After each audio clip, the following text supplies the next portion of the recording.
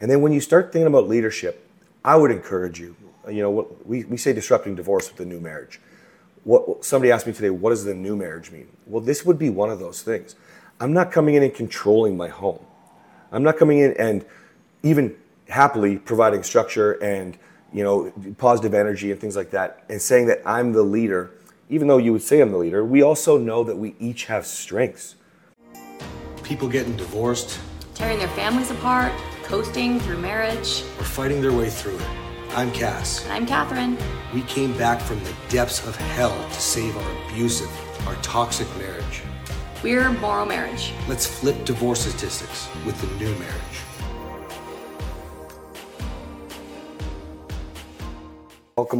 Welcome. All right, guys, Cass and Catherine here, disrupting divorce with the new marriage. And we are going to talk about some exciting stuff today. So today, the first thing we want to talk about is why men are not leading in their home. We have quite a different view on leadership. Let's get into it. All right, the first thing I want to cover is simple. You, I believe, should know as a man, the cliches are pretty historic, right? We've got be the rock, the lighthouse, the shoreline, the shoulder to cry on. We can go on and on and on.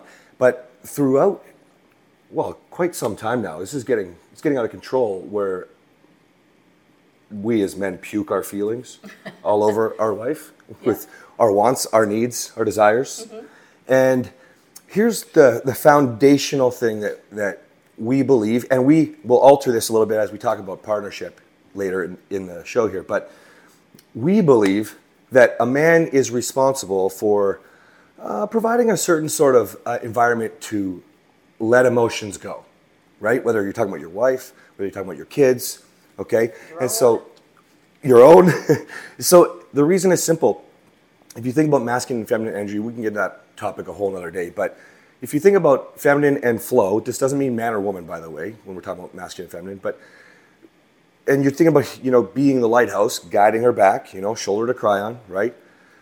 We need to be able to handle our shit if people are in a bad mood, if people are throwing temper tantrums, if Riddick pooped in the shower today, I wasn't there. That's why I'm laughing. The old me would have been, and many of you would probably freak out. Oh my gosh! And you start shaming your kid. This is not being in control. And he's only 2, by the way. Yeah, he's only 2, yeah.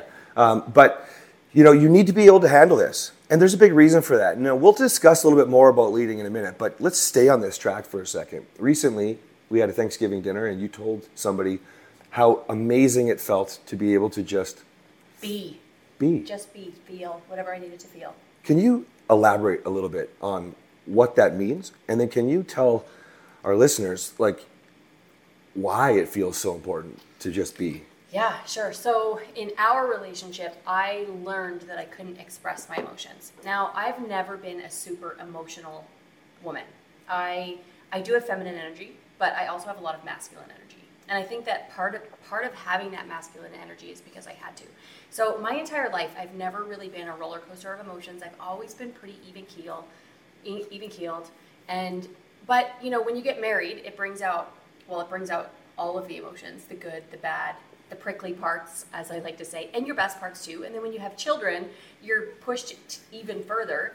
And so I am learning that I actually am a little bit more of an emotional roller coaster than I thought, because I'm allowed to be. And so I knew it. Because it's important. Well, he's allowing me to be. That's right. So the reason that this is really important is that I've always been a really strong woman. I've always taken a lot of leadership in my life, no matter where I was. And I did the same thing in our marriage because I was forced to. I wasn't allowed to be in my feminine energy. I had to be a leader because he wasn't leading. But as we've healed our marriage, I've learned that slowly, it doesn't happen overnight. You can't just start showing emotions overnight and expect your husband to know what to do with them when you've never shown emotions. What is going on? When you've never shown emotions before. So, and if you're allowed to show your emotions, that's not what I'm trying to say. But you can't just go from one person to another person overnight.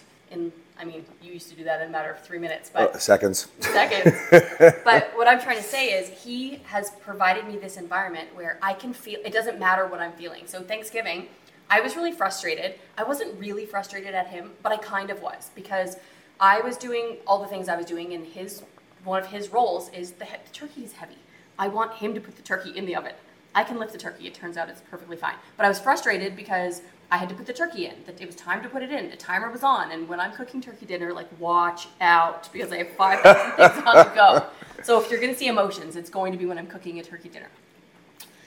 Anyway, so I opened up the oven, and so I preheated the oven. I set the timer, and I'm like, this is my husband's job. I'm frustrated. He walks out, and I was like, oh my goodness. It wasn't at him. It was actually at the oven, because there was still another, what do you call it? A rack. Rack in there. There was a rack in there still. And so that was what put me over the top, was an extra rack in the oven, because I was like, why didn't my husband set the timer? Why didn't my husband put the tinfoil on? Why didn't my husband take the rack out of the oven? And so in that moment, and it wasn't much of an outburst, I just went, oh my goodness, or for goodness sakes, I think I said. And he was like, are you okay there, honey? And I said, yes, I'm just frustrated. But normally, what would have happened 5 years ago is my energy he would have taken it personally, and he would have just lost his mind over nothing, really, because I just needed to let my emotion out that I was frustrated. That's it.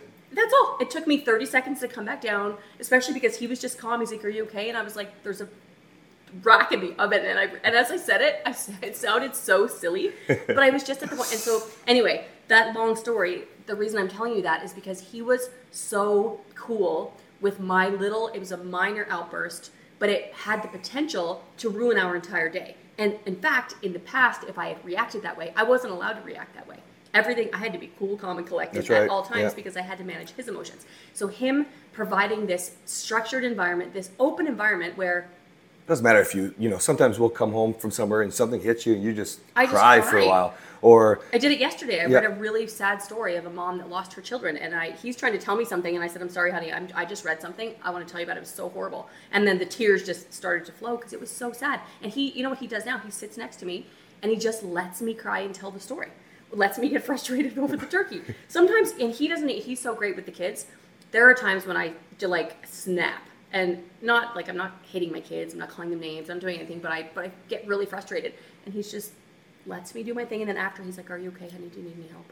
Yeah. Do you need something? Yeah. Do you need anything? Is there anything I can do for you? And just super calm and allowing me to be crazy sometimes. I didn't even know I had it really in me to be kind of all over the map, because I wasn't. Well, yeah, but because you didn't have the opportunity. So most people don't have the opportunity in general. They don't know how to communicate or share their emotions. Most of you don't even realize what you're actually feeling. Right? And then we get into this whole puking thing, right? And so I think men, when we want to talk about leadership, the first and foremost is you got to be able to provide an environment. Am I always perfect? No. As a team, we're really good at recognizing where one or the other is now, and so we can step in, right? Just like I would say, do you want me to take the kids right now? Or she might just say, take them, right? And then he knows he better take them. Yeah, she just needs the support, right? So feeling is the first part about leadership. But there's a little bit more to that too, because when you start trying to get into getting through some of this hard stuff that you've now endured in your marriage, and the feelings have been dumped out, you can't just step in as a man and just start letting her feel without understanding what's going on, understanding how to get through those emotions. But beyond that, there's so many other frustrations. So if you think about like the turkey, if you think about how your wife has been providing the structure around the house since, especially when the kids were born, typically for most homes. What do you want for dinner? Marketplace pickups. Where are we going for dates? What are we doing for holidays? There's a whole lot of leadership going on by your wife that men can't seem to grasp. They can't wrap their head around the fact that just because you provide, that doesn't mean your day shuts off when you come home. And so you had a lot of, during our journey, well, as I was learning a lot of this, how to be a better partner, you had a lot of frustrations in taking on the responsibilities, feeling like you had to, not realizing that there was a different way. A lot of it was you wanted to. Mm-hmm. What was that like for you, trying to let your partner in? And what was it like trying to let you in? Yeah, let me in.